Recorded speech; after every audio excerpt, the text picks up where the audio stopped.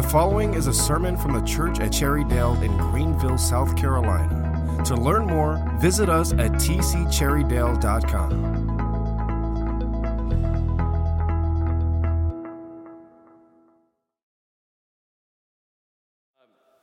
Turn with me to Colossians chapter 3.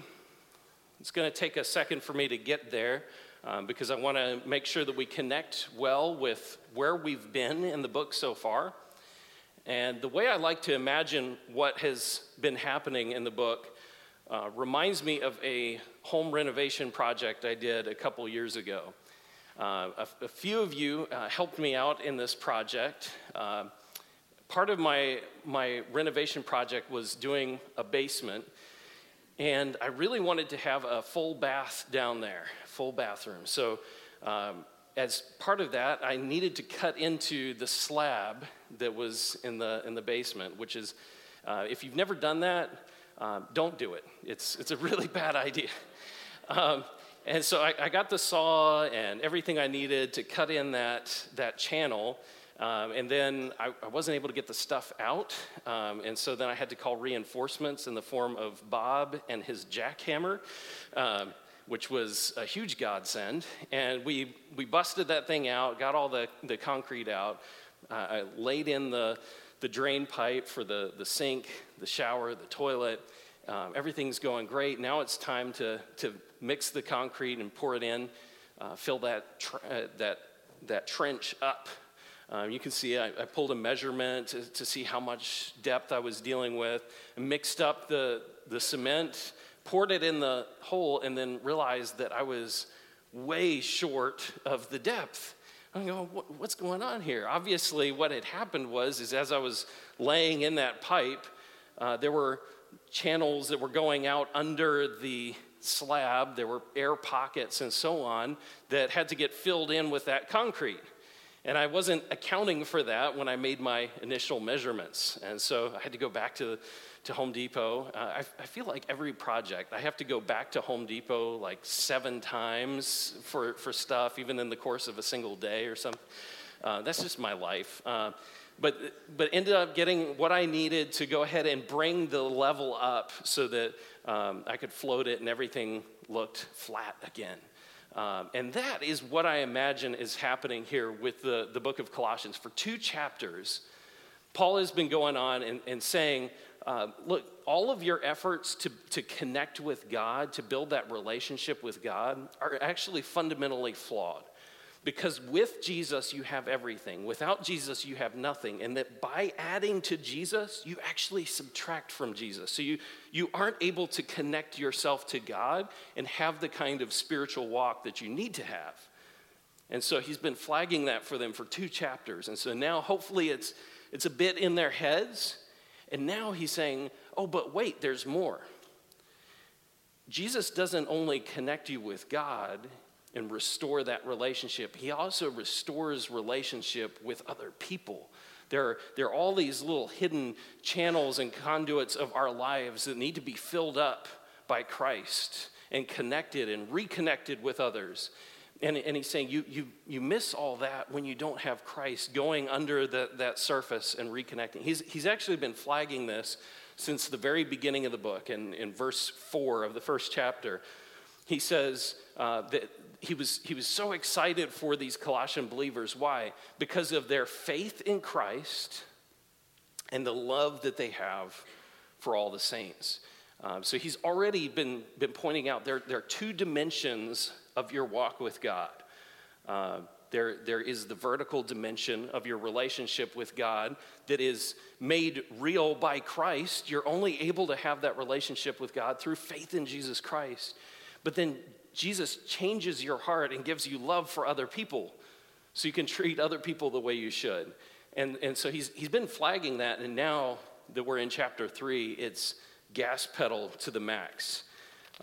In fact, if you look at all of what Paul has written throughout the New Testament, you're going to find this theme that just echoes on and on and on. It's that a defining mark of a gospel-transformed identity is gospel-shaped relationships. When our identity has been changed because we're in Christ, we're a new creation, that echoes out and ripples out in our relationships and how we treat others and how we connect in community. And so Paul shows us this time and time again. That's the theme of our message this morning. Let's read chapter 3, starting in verse 18 through chapter 4, verse 1. The text says, "Wives, submit yourselves to your husbands as is fitting in the Lord. Husbands, love your wives and don't be bitter toward them. Children, obey your parents in everything, for this pleases the Lord. Fathers, do not exasperate your children so that they won't become discouraged. Slaves, obey your human masters in everything. Don't work only while being watched as people pleasers, but work wholeheartedly, fearing the Lord. Whatever you do, do it from the heart, as something done for the Lord and not for people, knowing that you will receive the reward of an inheritance from the Lord. You serve the Lord Christ. For the wrongdoer will be paid back whatever wrong he has done, and there is no favoritism. Masters, deal with your slaves justly and fairly, since you know you too have a master in heaven." So needless to say, this may sound like a very awkward passage for some of you for a number of reasons. I know it's difficult and awkward for me for at least 3 reasons. The first is, in a modern context, in a modern culture, some of what he says about wives and children and slavery just seem like, dude, this is backward. This is like first century strange. Like, what relevance does that have for the contemporary culture that we live in? This just sounds strange. And I want to lean into that strangeness a little bit, and let's talk a little bit about how the culture viewed things, and hopefully get to the point that Paul is trying to communicate in this passage. So let's own the awkwardness there. The other point of difficulty is these are 3 very complex and nuanced relationships. And I've got a brief time here this morning to talk about it. I can't go into all the details. I can't go Paul Tripp on you with parenting.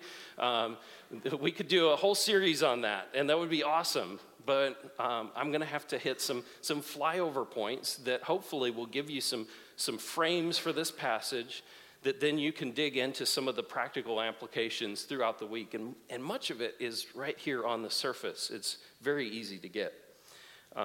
And the third thing is, this is a difficult passage for me because I'm not knocking it out of the park in any of this. I'm not up here because I'm perfect, the perfect parent, the perfect husband, the perfect employee, any of that. I'm up here because I'm broken and in need of God's grace in these areas.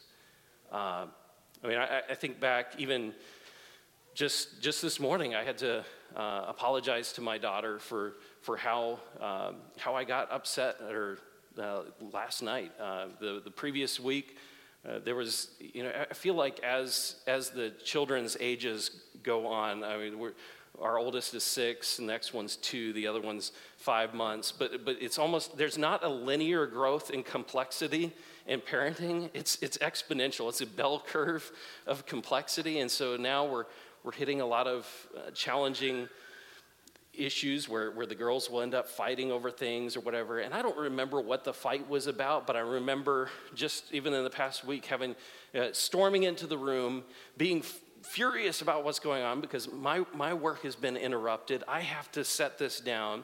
And I come in and shout something along the lines of, I can't even leave you guys alone for 5 minutes. And here you are fighting again, and I'm upset. I'm in a rage. I'm in a bad place, and in no way am I communicating to those kids, boy, I really should walk with Christ, and I should really have Jesus change my life. No, they got the message. Dad's ticked off, and we better go run away and never do that again, or whatever it is. Maybe some kind of behavior modification, but that's about it. All they got was, Dad's angry. And again, I had to confess that, make that right with them. And in light of this passage, fathers, do not exasperate your children so that they won't become discouraged. That was not my heart in that moment. So I'm not up here as a perfect person in this, and as a parent who's parenting children who need God's grace, I'm beginning to see more and more that I'm a parent who needs God's grace too. That's what parenting has revealed to me over the last 6 years. So I need your prayers, and I hope we can work through this together. As we wrestle through this passage, some of the difficulties are helped by thinking through why we have a passage like this. I mean, I've already flagged the difficulty of these relationships. I've had more conflicts with my kids in the last 2 hours than I've had with my next door neighbors in the last 2 years. So, these are tough relationships. Let's just be real about that. And they are important relationships as well. They are relationships that we view the lens of all of our lives through. We connect how we feel on a day-to-day basis with how we are relating with our kids or with our spouses, with our employers, with whatever that kind of next tier out from our spouses or our kids are. For some of you, that may be teacher-student relationships. Some of that may be coach-player, landlord-renter, police-citizen, whatever that next sphere out. For Paul, that was slavery in the context of his day, because that was just what everybody dealt with. That was the air you breathed. That was just the reality that people lived in.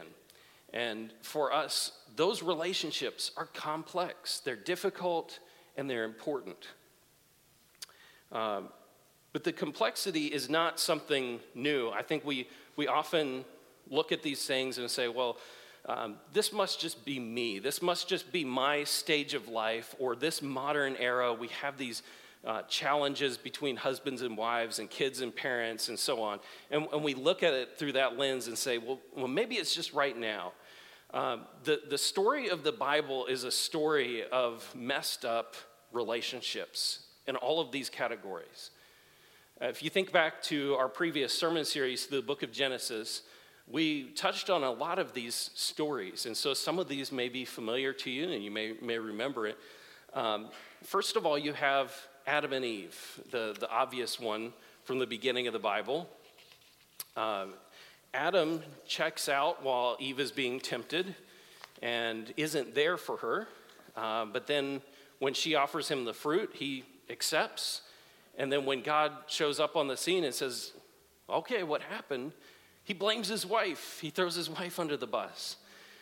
You have Abraham and Sarah. They fight about who's responsible for not being able to have kids. And then when Abraham is able to have a child through Sarah's slave Hagar, then they fight about how to deal with that situation, because now there's complexity and tension in that relationship. Abraham puts his wife Sarah in harm's way to save his own skin. That's a really messed up relationship. And guess what? Who's watching when that all goes down? His son, Isaac, is watching daddy do that. And so what does Isaac do when he gets in a tough spot? He puts his wife in harm's way to save his skin. You just see this generational patterns of brokenness spilling out all over the book of Genesis. You see Isaac and Rebekah fighting over which son is going to get the blessing, who's going to be more favored in the eyes of God. And then you have this bizarre story with Jacob, who ends up marrying the wrong woman and wakes up the next morning and, whoa, this was not what I was expecting.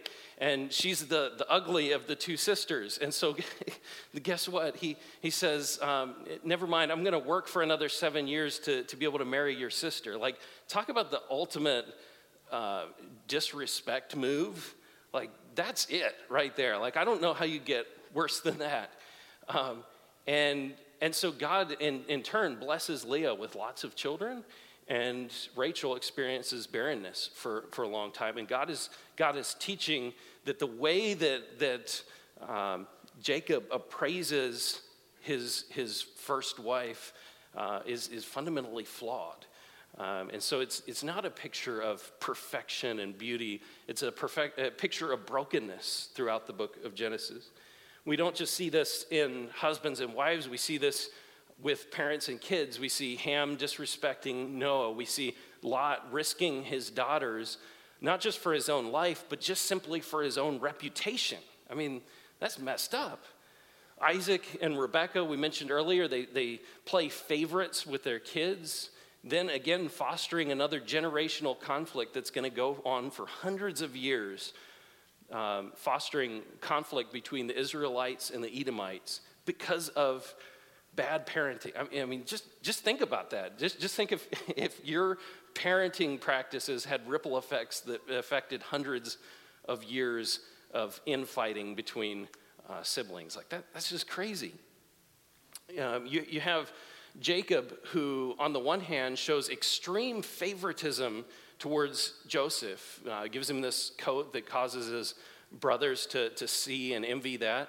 But then on the other hand, when his daughter Dinah gets raped, he basically pays off the rapist, and that frustrates the kids into going postal on the entire city and killing everyone in it. I mean, it's just crazy. His son Judah, instead of taking care of his daughter-in-law after his son dies, he just leaves her basically to a life of prostitution. I mean, just messed up families, messed up relationships between parents and kids. It doesn't get much worse than that. Even in the institution of slavery, we see several examples of just how brokenness could be. Abraham and Sarah, instead of accepting the slave woman Hagar after she had Abraham's son, what do? They tell her to get lost. What does a woman with a child do in that century in the ancient Near East? How does she support herself? How does she have a living? She can't. And so they put her at risk because of the own marital struggles that they're having as a result.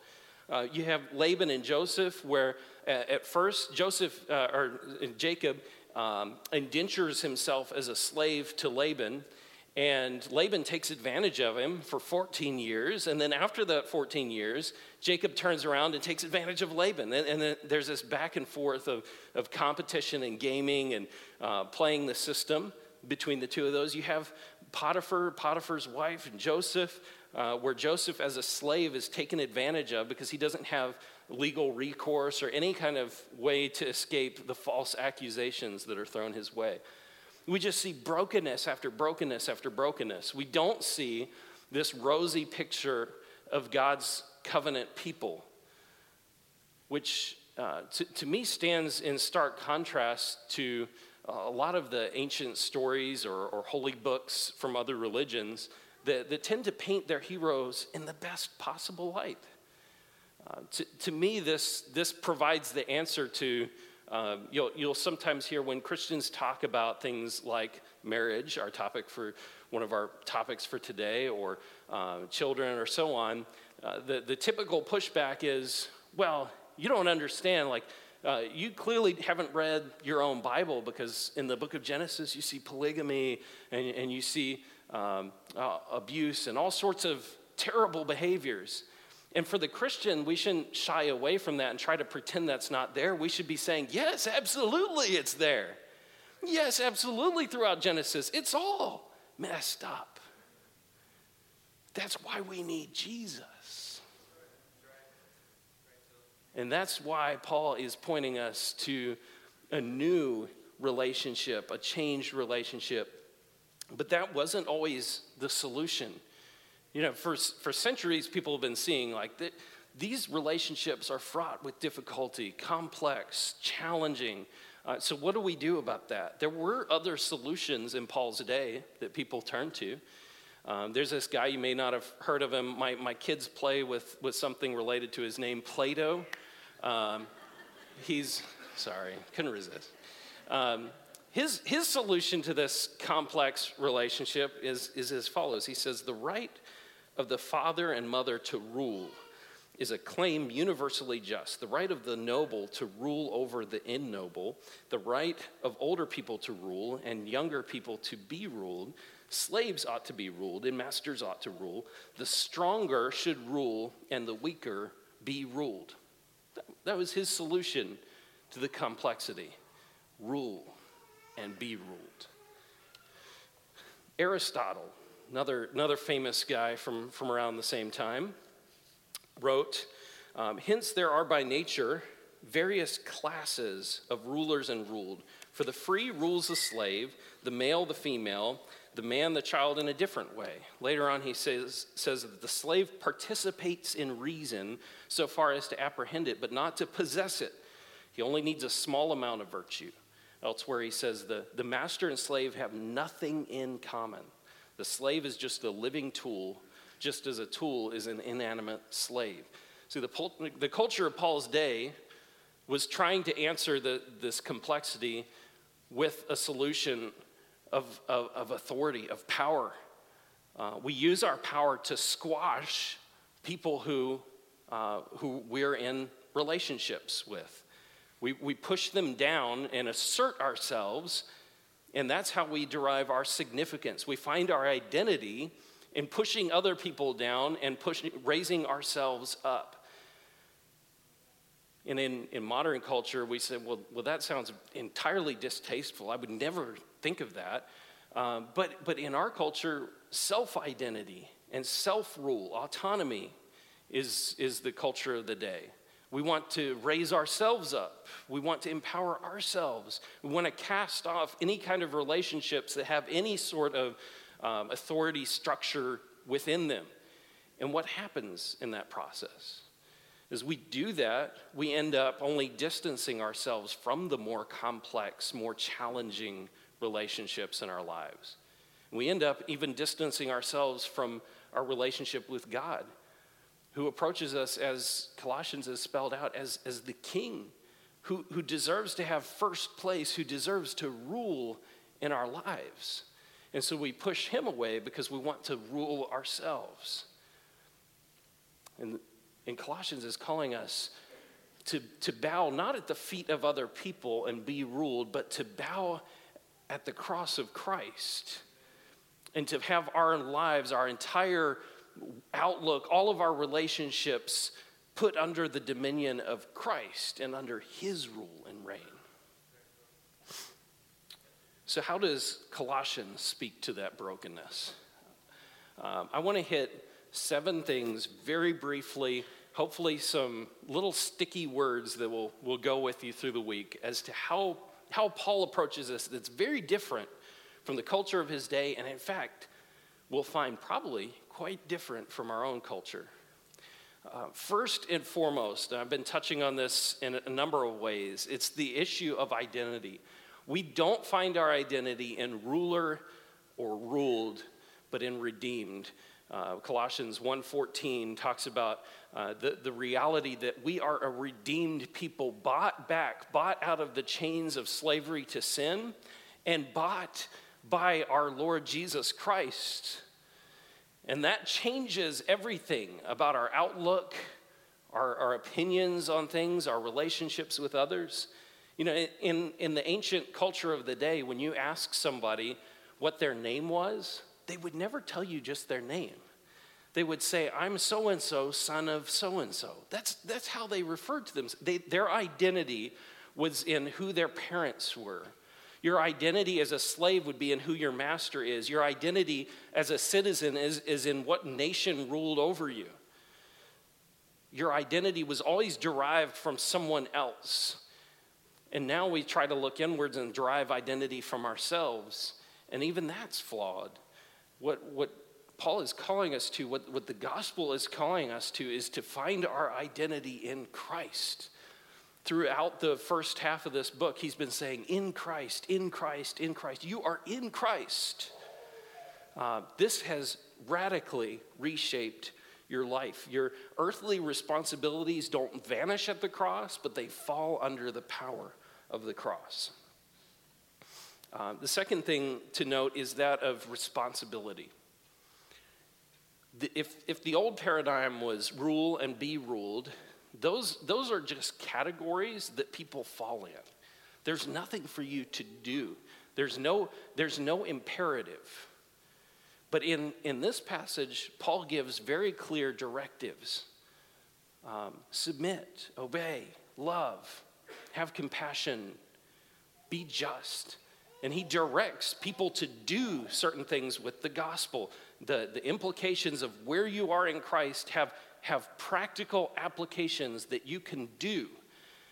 It's not a category that you just fall under. These relationships have been redefined in that way. I love the fact that in this passage, he's actually talking to children. And the word there is a word that would be used of kids from elementary age all the way up to age 20. A massive span of years, and he's talking to them and saying, I've talked to you about the gospel, Colossians 1 and 2. Now kids, you're 10 years old and you're listening to this. You can apply the gospel to your life. You can apply your identity in Christ to how you relate to mom and dad. Like, that's awesome. I mean, if that doesn't exempt any of us in the moment, that's incredible. What a baseline that he sets there. This is your responsibility. Notice also the priority. In the culture of the day, what Paul is doing would be very offensive. You never say, wives, husbands. You always say, husbands, wives. You always direct your address to the person with the greatest amount of power and authority. And Paul says, no, I'm flipping that on its head.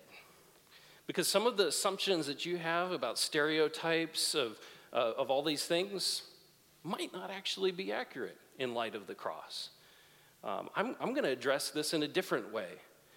And so in some ways, again, not relativizing or erasing those realities of difference, but showing that there is equality in Christ and that those relationships now fall under Christ's authority. Christ is the new one that has taken up new management in our lives.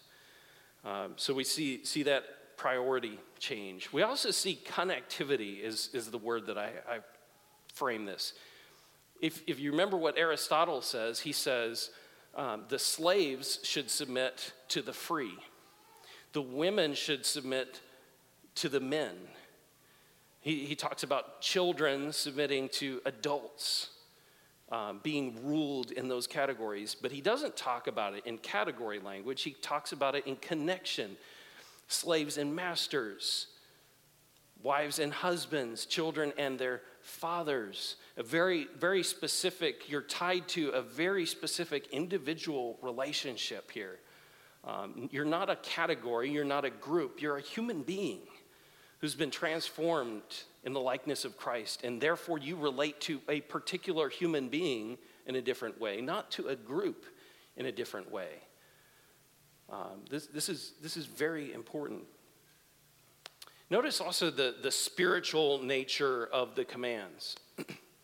Rule and be ruled are not matters of the heart. They're matters of outward oppression, of pushing down, of subjugating someone else to your will.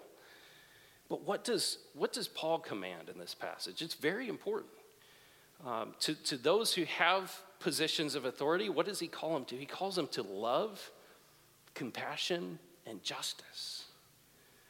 Those are things that flow from the heart, and that's why Paul targets issues of the heart in these conversations. And he says, you know how you can tell if you're not loving your spouse for the right reasons? Why? Well, what happens? Husbands, you become bitter against them. When I love for my own self, and I put my affections on somebody, I want those affections to be reciprocated in some way. And what happens if they're not reciprocated? I become bitter.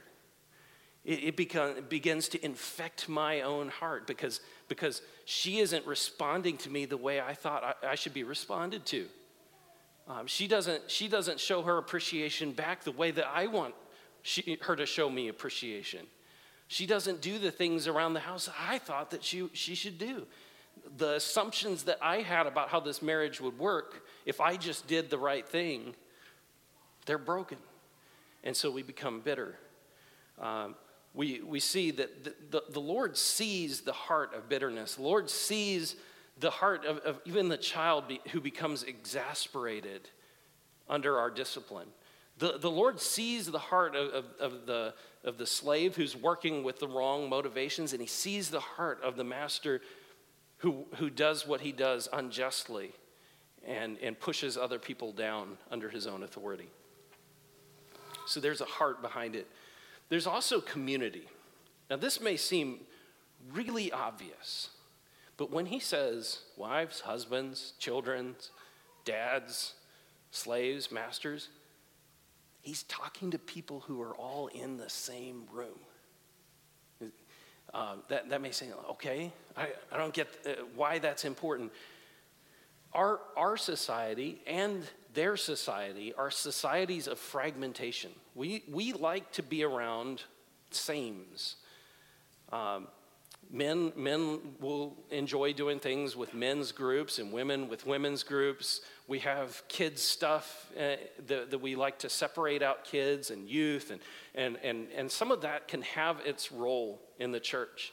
But there is a beauty of a Sunday morning gathering like this where I can look out and see parents and kids and so on, all young and old, blue collar, white collar, all sorts of backgrounds in one room hearing the same message. Our kids need to hear the gospel. They need to hear the commands that mom and dad are hearing because as they hear the commands that are to them, they're also hearing the commands that are for mom and dad. And so that brings an incredible amount of accountability that comes along with this. Lastly, there's the aspect of unity. There's not just two people in any one relationship. You see it all throughout the text. He says in verse 18, fitting in the Lord. Verse 20, what pleases the Lord. Verse 22, fearing the Lord. In verse 23, it's done for the Lord and not for people. Verse 24, an inheritance from the Lord, and you serve the Lord Christ. And then in chapter 4, verse 1, you have a master. The literal word is a Lord in heaven. Echoing throughout this passage is the lordship of Christ. In fact, all throughout the book of Colossians, you see the word Christ, Christ, Christ echoed throughout, emphasizing his anointing as Messiah. But here in this passage, Paul stops using that word exclusively and uses the word Lord time and time and time and time again, emphasizing that he is our master. We are under his authority. And it's only in the Lord that all these things make sense. In fact, as I look at my life and take inventory, look at the realities of this passage, I still look way more like Genesis than I look like Jesus. But Jesus is at work at me day by day, little by little, to transform me into his likeness. And what does that likeness look like? What does Jesus look like? There are a few things. In moments of frustration with those in these authority imbalanced relationships, I often assert my rights and my privileges, but Jesus laid aside his rights and privileges, and he said, not my will, but yours be done. When I express love towards others that's not reciprocated, I become bitter. But Jesus is the one who loved without any expectation of reciprocation. And you know how I know that? It's because I often don't reciprocate his love. And he still loves me. He's still there for me. He has always been there, and he always will be. He is the ultimate Son of God who learned obedience, according to the words of Hebrews. He is, even though I struggle to shepherd my kids wisely and to know what decision to make, when to say a hard thing and do a hard thing, when to show mercy. He is the good shepherd who cares for us with rod and staff and leads us well, leads us perfectly.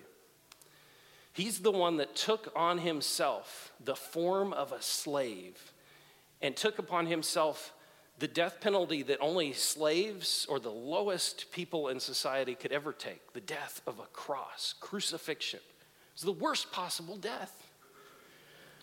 And he's the only one, when I find myself in positions of authority, when I'm an employer over people, when I have a position as a teacher or a coach or what have you, I tend to use that position of authority for my own benefit.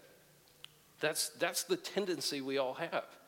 But Jesus is the only one who not only used his position of authority for the benefit of others, but he did it not just temporarily, but for eternity. This is Jesus who stands in our place before the Father. This is Jesus who, when God looks at us who are in Christ, this is what God sees.